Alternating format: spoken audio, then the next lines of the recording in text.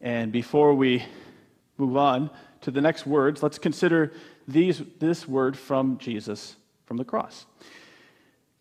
Now, I was listening the other day to a fairly respected preacher out in New York City who was describing the reality of the situation there. And as you can probably imagine, it was significantly different than what many people in many parts of the country are going through. For example, he said that in many of the urban or the working class churches in New York City, more than 80% of the people at this point were out of jobs. That's a significant impact on those churches. He said that the starkest thing was just to see the reality of death. He was in Manhattan, right across the river was Queens, and people in Queens were sitting in their apartments and watching body bags come out of apartments for most of the day. That was day after day in Queens right now. There's a lot of suffering going on. A lot of suffering. And a lot of people, understandably, are quite angry, quite upset with all of the suffering. You can see the anger in the voices about politics. People are upset at the governments. Close down the states, don't close down the states. Force the businesses to produce, don't force the businesses to produce. Make sure that the shutdown is imposed upon people with even fining people, and then others saying don't fine people. There's a lot of anger about it. People are angry at their neighbors.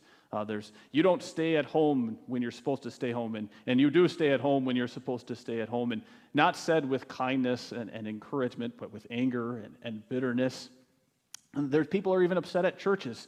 Oh, you should follow the government's rules. How come you're not shutting down? Oh, you're bending to the government. You need to worship God and stay open. Just a lot of anger. And I can understand how upset people are. I'm not really surprised about it. I was talking with one of my Chinese friends, and he was discussing how in China they were not really so upset, and that's not really a surprise. The Chinese people in general are more collectivistic, more communal, and so it's not a problem for somebody from 1,000 miles away to say, I will sacrifice and give up my rights so that somebody else 1,500 miles away has a better life. He says they're just generally not lashing out at each other. But he said that on top of that, we would add in that the Chinese, generally speaking, have more resources to deal with suffering. They have more cultural intellect, more cultural understanding to handle the problem of suffering. And we often miss that anger is just a secondary emotion. John Gottman, he does a really good job of picturing this with something called the anger iceberg. You can look it up if you'd like, the anger iceberg. And he just shows us that anger is not a primary emotion. We're going through something else, and that could never be truer than right now as we go through a pandemic. And if it is the case, then, that we don't have many cultural resources to handle suffering. And here's just one expert who says that. He says, most cultures, unlike our own and like America, expect suffering as inevitable and see it as a means of strengthening and enriching us. Our secular culture, on the other hand, is perhaps the worst in history. Wow, what? At helping its members face suffering. Every other culture says the meaning of life is something beyond this world and life. But in secular culture, the meaning of life is to be free to choose what makes you happy in this life. And so suffering destroys that meaning. In the secular view, suffering can have no meaning at all. It's not a chapter in your life's story. It's just the interruption or maybe even the end of the story that you wanted to have.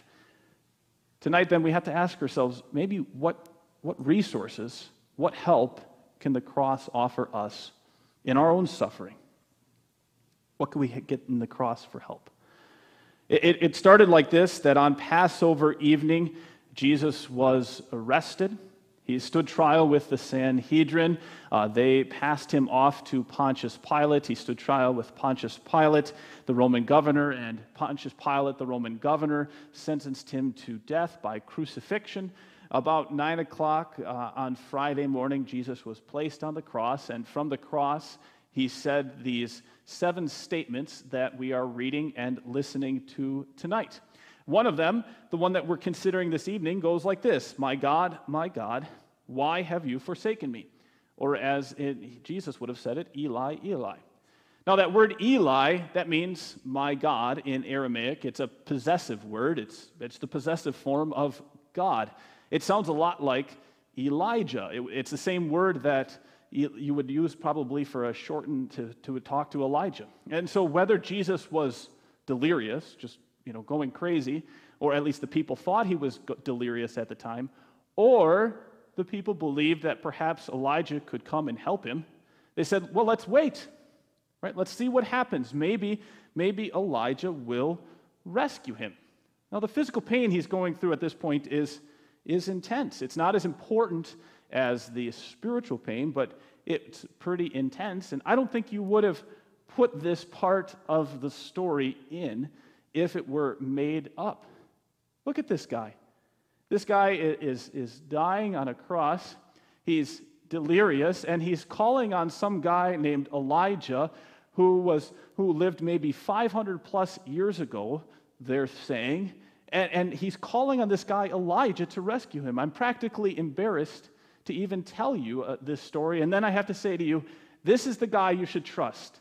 This is the guy you should believe in. He is calling on some guy who lived 500 years ago to save him. Except people do the same thing whenever we see someone suffer. I've had a fair number of people understandably say, I'm angry, I'm upset about this, I'm disappointed, I'm sad, I'm overwhelmed, and they say too, who's going to stop this thing? Who's going to help this thing? Why doesn't somebody do something? And how could this happen? And we need to see that we're only mad and sad and hurt and disappointed if bad is really wrong. When we say, why doesn't do something, let's find an Elijah, we're assuming that there's a way the world is supposed to work. We're assuming there's some justice in the world, there's order in the world, and it's supposed to work in a certain direction. And somehow, someone should help us, should rescue us out of this mess. And a lot of people will say, there isn't any right or wrong, or if there is right and wrong, well, you shouldn't tell me, right until we're suffering. And then they say, how come somebody doesn't help us? Somebody ought to help us. This is telling us there's a God. There's at least a higher being out there, someone who each one of us looks to for help when we face problems. And if each one of us has this God, that means there's something universal. There's something common for all of us that we all look to. So suffering is also telling us that really there is a God. As sad as suffering is, the response we have to suffering tells us that. You're angry. You're upset. You're disappointed. You're sad. You're overwhelmed. I was watching a Harvard Business Review, of all places, and they said, we're all experiencing a lot of grief right now. Don't let that turn you against God. It happens. I remember a pastor telling me about a woman that he served. The woman got sick. I think it was cancer. Then her mother got sick. Her mother died. She recovered. He visited them a lot. And it visited him a few times still after the death. And then suddenly she stopped coming to church and she stopped talking to him. She came one time. She was bitter, she was angry, she was resentful. He realized, he said after the fact, I was watching her process all of the things she felt about the loss of her mother, and the suffering turned her against God. It can happen to you and I too, but suffering, as much as anything, tells us there is a God. Why else would we care about the way things should go? So how do we keep our hearts soft? How do we keep our hearts gentle and receptive, vulnerable as we look at what happens even right now?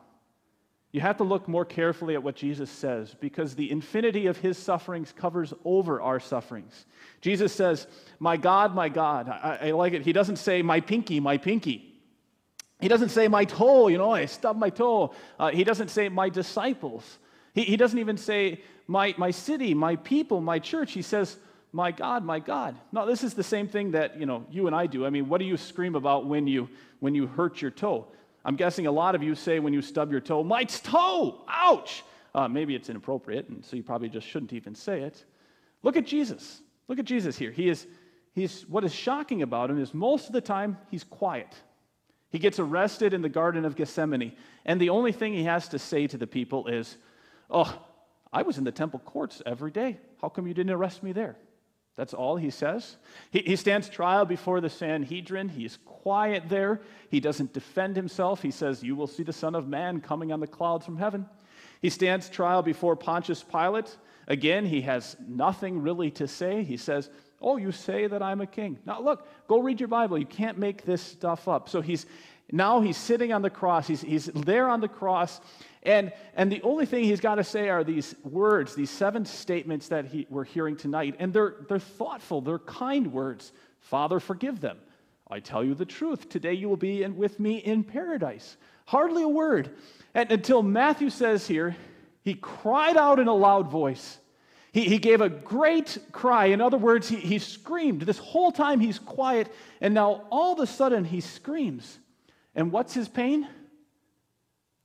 His God. His God. You and I do this all the time. If you walk into your house after work and the toys are on the floor, the coats have fallen off the racks, and your spouse comes up to you and says, hey, I'm tired. It's so good you're home. Can you come and help? And you say, no, I had a terrible day at work. How dare you ask me to help? And this house is all a mess. Rah, rah, rah. And you're not mad at your spouse, but your spouse is pushing into the hurt, pushing into the suffering. What really hurt Jesus wasn't you. It wasn't me. It wasn't really the whole world. It was his God. It was his God who wasn't there. Jesus felt there was a God whole. He was missing. That there wasn't a God who loved him. That there was a God who was absent. He couldn't sense him. He couldn't know his love. He couldn't feel his love like you and I could. He thought that God would never come back for him. If there was a God at all, he wasn't there for him. He was gone. His heart froze. He was plunged into the deepest outer darkness. He was plunged into the base of hell. Do you remember the other day when the sun started shining? And it was almost 70 degrees, and we all went out of our houses, and we looked out at the sun, and we said, oh, I hope a neighbor walks outside so I can yell at them across the yard. That would be so nice. God is like the sun, and He is keeping the earth warm. He's keeping everything warm. He's keeping us soft, and everybody is soft and warm to some extent. He's keeping humanity from completely freezing over. He's keeping us from the outer darkness, and that's true whether you believe in Him as your Savior and Lord or not. For everyone except Jesus. For Jesus, there was no God. Where God should have been, there was only darkness and cold. The Bible says over and over that the worst punishment to face, the ultimate punishment, you and I would experience the absence of God and the absence of His love. That would be the worst punishment. Jesus was sent to hell, and He went to eternal torment. And you know what? The words go beyond that. They don't just say that He experienced eternal torment. It's not just that at that moment Jesus was sent to hell or that He took on Himself the sin of the world. It goes beyond that. It doesn't just say, you have forsaken me, does it? Jesus says, my God, my God. Those words have never been said since. They never will be said ever again. One of the things that the Bible shows us so fun is that nobody who has ever gone to hell hasn't chosen it. Everybody who goes to hell chooses it for themselves as their own place. Right, you can watch this on the last day. The judge says, depart from me, you who have done all of these things. And they say back to him, when did we ever see you hungry or thirsty or any of that? Right? They'd say, when did we ever see you? It's not that they say, well, we just made a big mistake and we wanted to be with you the whole time. They say, when did we ever see you? We didn't even notice you. We weren't paying attention to you. Anyone who goes to hell is saying, cruel. Jesus, you're a cruel master. You're a wicked person. You abandoned us. You lost us. You're going to crush us under your justice. And we hear this from people who might say, oh, I'd rather be in hell and have a party than have to go to heaven with him. Everybody who is in hell chose it, except for Jesus. I don't know if I've ever called my wife, Rachel, my Rachel. I call her my wife all the time. I call her my love, my dear. Probably call her other things that maybe I should or shouldn't say. I don't know if I've ever called her my Rachel. And I've certainly never called her my Rachel, my Rachel. Those words are so intimate, so near, so dear. And Jesus says, my God, my God. It wasn't just a little bit of hell. It was a great hell. It was the loss of all intimacy and love with the source of love. Doesn't that melt your heart? It's more than enough for you and me. Do you want to see how? Verse 50, Jesus says, Jesus gave up his spirit. After all that he went through, he didn't collapse. He didn't just quit. He gave up his spirit. Nothing that happened by accident. He wasn't out of control. Even after he lost his God from the basement of hell, he said, my God, my God. He cried out for intimacy with his Father. He cried out for love with his Father. My God. From hell's heart, he said, I obey you. Not from hell's heart, I hate you. From hell's heart, I curse you. From hell's heart, I just have to go through this. From hell's heart, I obey you. I love you. I want to be with you still. How did he do it? He never gave up. He never quit. All so that you would know, without a shadow of a doubt, that there is absolutely nothing in this world, no sin you could ever commit, no feeling in your heart, no thought in your mind that would keep you from him.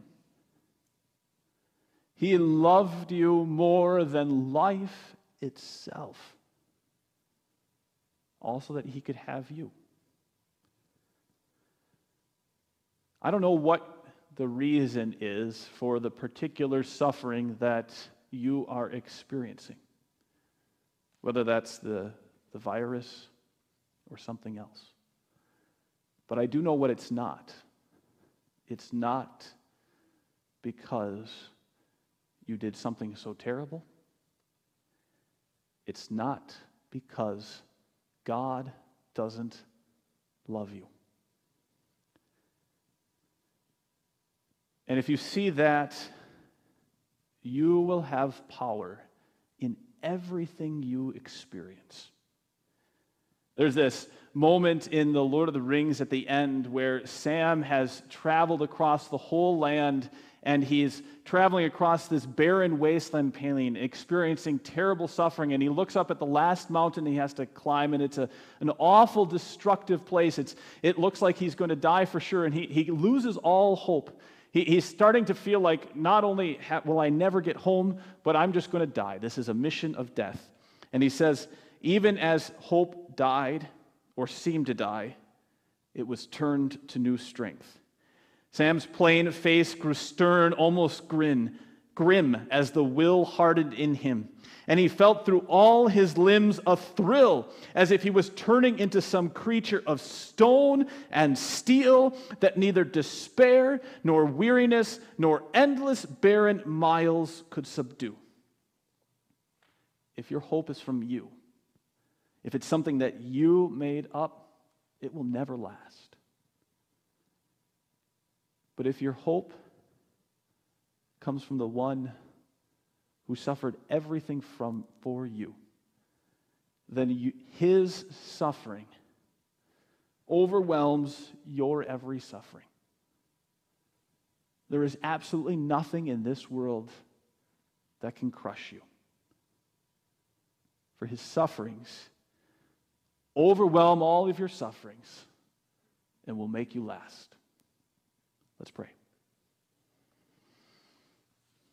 Father, we see in this event the intensity of Jesus' sufferings. Help us now to think on it in such a way that it helps us to see, because he was forsaken, we will never be forsaken. Because he went to hell, we do not have to go. And Father, we pray that you would help us to think about this in such a way that it leads us to amazing hope and endurance in what it promises and gives. We pray this in Jesus' name. Amen.